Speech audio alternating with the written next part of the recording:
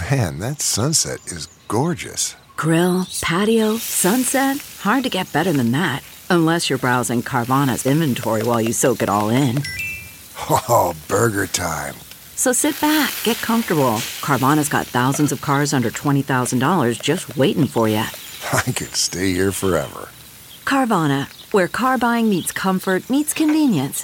Download the app or visit Carvana.com today.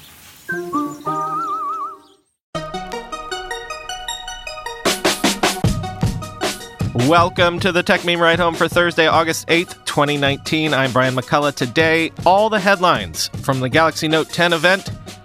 To what degree does Zuckerberg really want to keep Instagram separate? Google is expanding podcast search capabilities. You can now tell Alexa to slow down. And Netflix bags Benioff and Weiss, and what that means to the streaming wars. Here's what you missed today in the world of tech. Yesterday, at its Unpacked event, Samsung unveiled the Note 10 and Note 10 Plus. The Note 10, 6.3-inch screen, wide-angle and telephoto rear cameras, a Snapdragon 855, 8 gigabytes of RAM, and 256 gigabytes of storage, coming on August 23rd for $949. The Note 10 Plus, 6.8-inch display, also a Snapdragon 855 processor, but 12 gigabytes of RAM and either 256 or 512 gigabytes of storage. Also coming August 23rd, but starting at $1,100. Samsung did invite me to the event, as I said, so I can actually give you a brief hands-on report. You know how phones have been moving toward and boasting of a device that is just basically all screen. That's the ideal, right?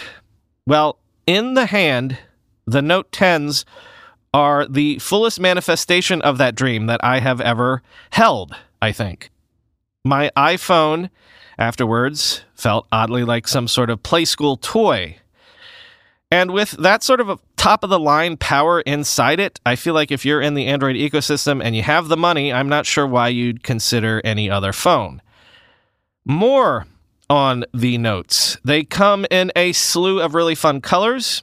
Yes, they lost the headphone jacks, which has apparently led Samsung to embarrassingly have to take down those old ads making fun of iPhones for lacking headphone jacks. And the S Pen has been updated. It's got Bluetooth, a gyroscope, an accelerometer, and thus allows you to make gestures with it to do a whole bunch of stuff to control the phone. And also things like this fun little AR doodle thing that they showed off on stage. And there is actually also a third Note 10, the Note 10 5G edition, which starts at $1,300 because it has, you guessed it, 5G. It is going to temporarily be exclusive to Verizon. Also, DeX, which is that platform that lets your Note sort of function like a desktop computer when you connect it via USB to a computer, has been updated with new Mac and Windows apps, which leads me to the other hardware announced yesterday, a new Galaxy-branded laptop, the Galaxy Book S, which sports a 13.3-inch touchscreen, Snapdragon 8C chips, LTE connectivity built in.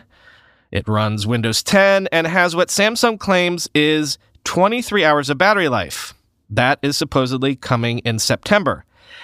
And yes, Samsung's extended partnership with Microsoft got a lot of play yesterday. Satya Nadella came on stage at the end of the event to talk up the tighter integration of Outlook, OneDrive, Office, and the Your Phone app with the Note 10s.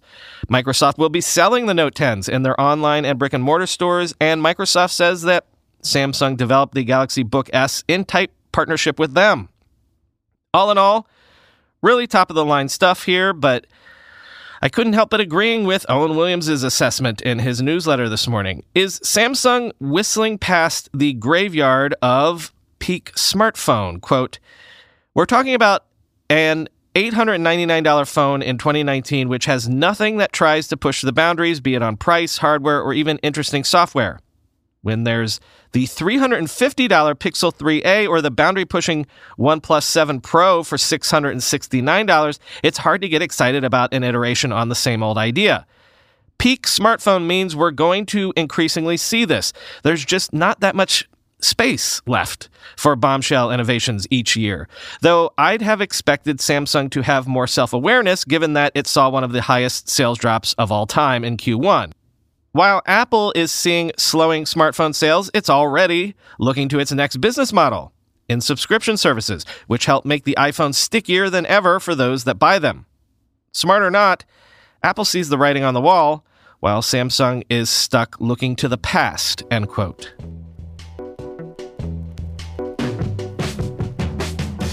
Google has expanded the beta test of its augmented reality walking around and navigating on your phone feature for Google Maps.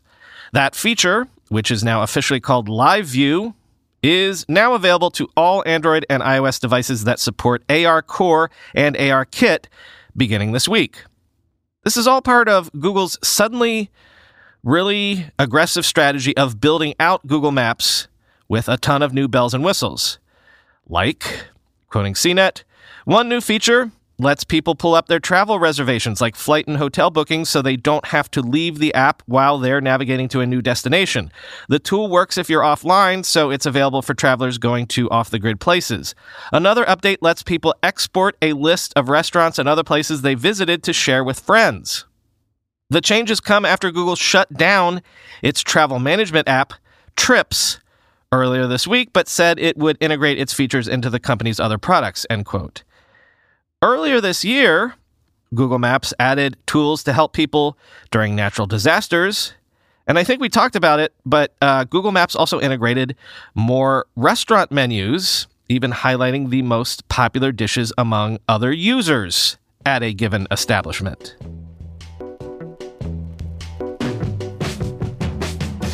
And Google is apparently about to start surfacing individual podcast episodes in search results.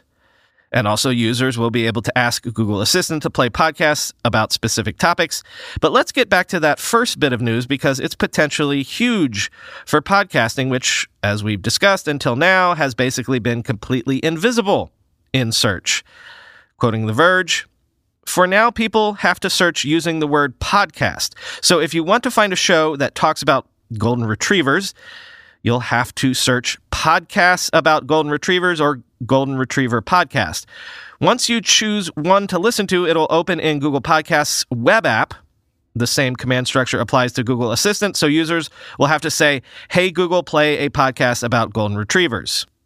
Eventually, Google says it'll support third-party playback, which is important for podcasts that are exclusive to certain platforms. The publishers will have to define where they want the show to play themselves if it's a third party. It'll also eventually drop the podcast search term requirement. Google hasn't said when the assistant functionality will roll out, end quote. Google is making this happen because, as we discussed, and actually you even helped test a few months ago, Google is automatically transcribing podcast episodes.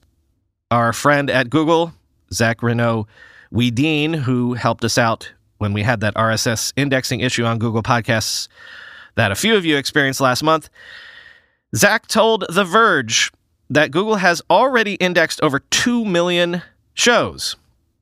Mainly, I'm just excited that if this works out and I want to search for the podcasts that a specific guest has been on, this might make that possible. But also, yeah, there's a lot of chatter about how this might lead to SEO-style shenanigans from podcasters. Will we be incentivized to gussy up our episode titles in an attempt to juice discovery? Don't worry, listener. I put zero thought into the episode titles for this show, as today's episode title can attest to.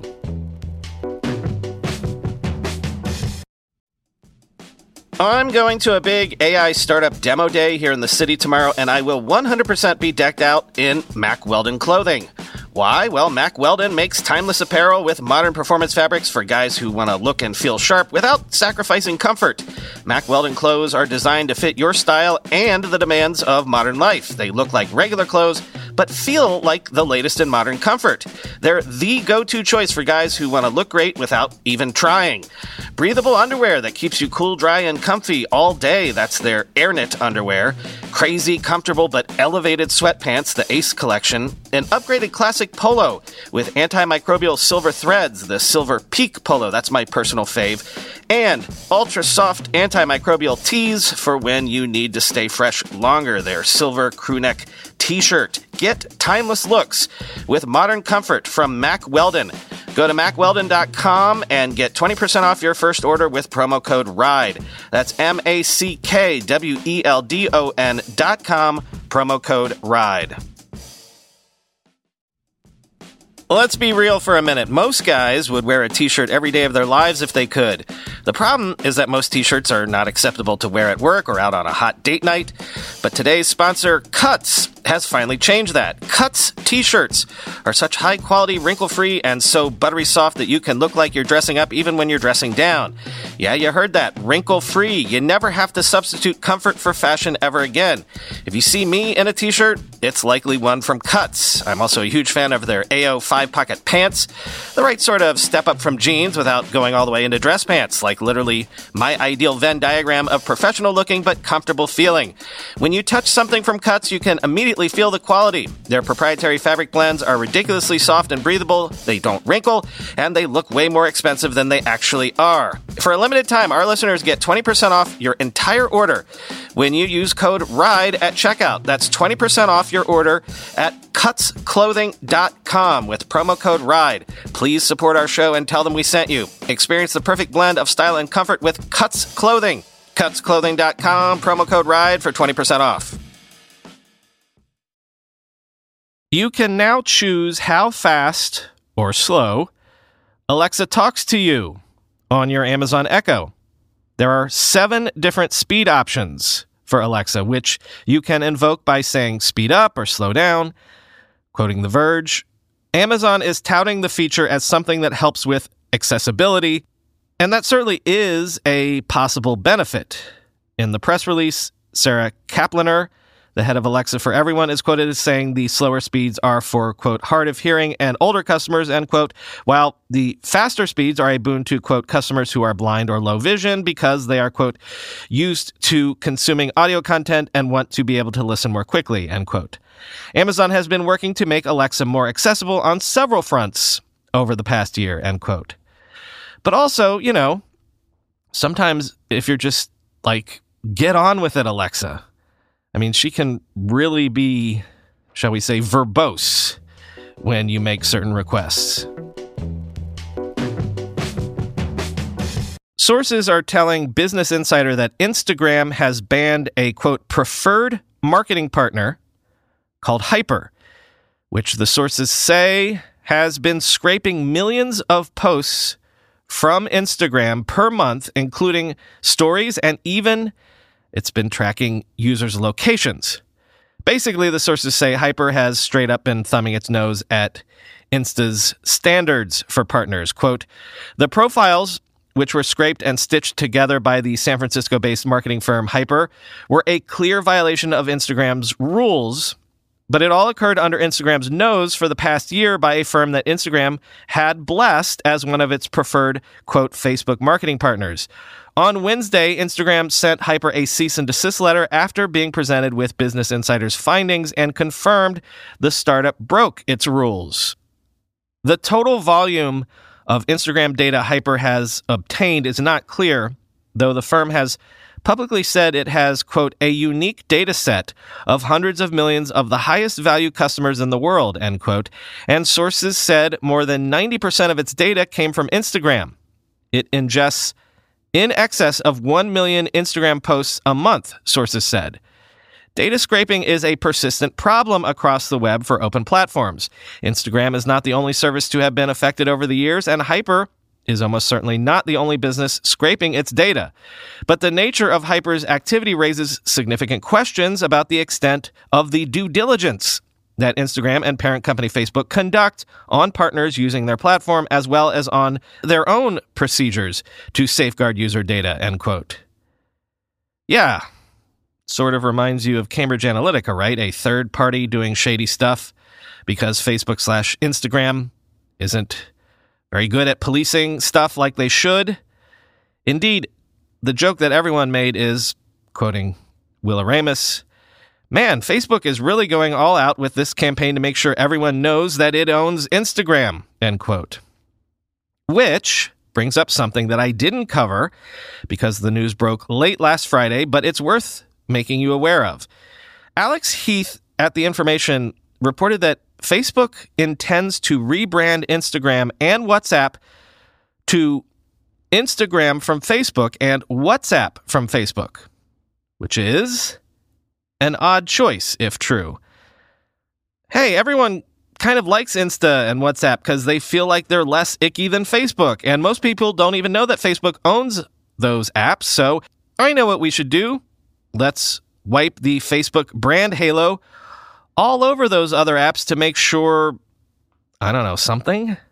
Apparently, even employees inside Facebook are confused about what this achieves, if anything. Quoting Heath again in The Information. But Facebook CEO Mark Zuckerberg has also been frustrated that Facebook doesn't get more credit for the growth of Instagram and WhatsApp. Associating those apps with Facebook could improve the overall company's brand with consumers. Bertie Thompson, a Facebook spokeswoman, confirmed the branding change to Instagram and WhatsApp. Quote, "We want to be clearer about the products and services that are a part of Facebook," she told The Information, noting that the company uses similar branding for other products like Workplace, its enterprise chat tool. The From Facebook branding will be visible inside the apps. Users will see it when they log on, for instance, and elsewhere, such as in app stores, end quote. So again, insert head-scratching emoji here. I mean, if this is true, if it's just a Zuck ego thing, it flies in the face of the crazy genius move that we all assumed was behind acquiring Insta and WhatsApp.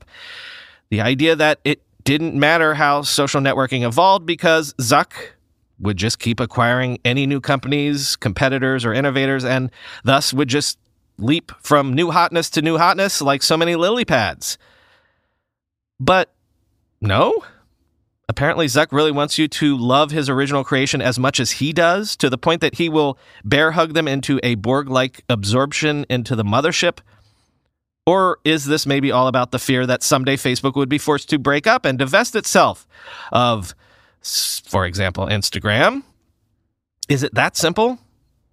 Whatever the truth, it's weird. As Casey Newton tweeted, "Borrowing against Instagram's brand to bolster Facebook does not strike me as good long-term strategy for either," end quote. So again, if true, does this news put paid to the notion that Zuck is the four-dimensional chess genius that lots of people seem to think he is? If he is really doing this because he doesn't like that the companies he's acquired are more beloved than the one he built, then maybe. But if this is all a part of a long-term strategy to just mash everything up into one messaging platform to rule them all, one single platform for communication with a capital C in the 21st century, then maybe not. And finally today, a little bit of Hollywood news. That's a little bit streaming wars news and a little bit nerd news. Netflix has signed a multi-year film and TV deal with Game of Thrones creators David Benioff and Dan Weiss. Sources report that the deal is worth $200 million. Quoting from The Hollywood Reporter, Benioff and Weiss, who created and served as showrunners on HBO's mega hit Game of Thrones, were also in discussions with Disney and its newly owned cable network FX and Amazon, and came to their decision after extensive talks with Netflix. Sources say Amazon Studios had been the front-runner until early July when Netflix reemerged with a competitive offer. Disney had also entered the conversation more recently, and some said the new supersized Mouse House might have been offering a TV deal with the FX productions to go alongside a film pact with the company. Benioff and Weiss are already in business with Disney, working on a Star Wars trilogy for Disney-owned Lucasfilm. Sources say Benioff and Weiss were seeking a deal worth as much as $200 million as they attempt to surpass the $150 million pact Westworld creators Lisa Joy and Jonah Nolan signed with Amazon in April, end quote. No word on what shows or movies Benioff and Weiss might develop now for Netflix, but it reportedly won't be that Confederate show that's dead. And the pair, again, are still committed to write a Star Wars film trilogy, the first episode of which is set for a December 2022 release date. And the boys will still be listed as executive producers on any and all Game of Thrones prequel and or spin-off series HBO brings out eventually, even though they won't have any hands-on involvement in those shows going forward. If you followed along on Twitter yesterday, it was kind of hilarious. Right when the Samsung event let out was exactly when the thunderstorm of biblical proportions broke over the skies of Brooklyn. I don't know if it was audible on the live stream, but right when Satya Nadella was announced on stage, everyone's emergency alert phone signals went off. It was sort of a funny cacophony. Anywho, other than my shoes getting soaked and actually one portable mic getting soaked and I guess dying at this point, I made it out okay. And that was my Samsung Unpacked adventure. Talk to you tomorrow.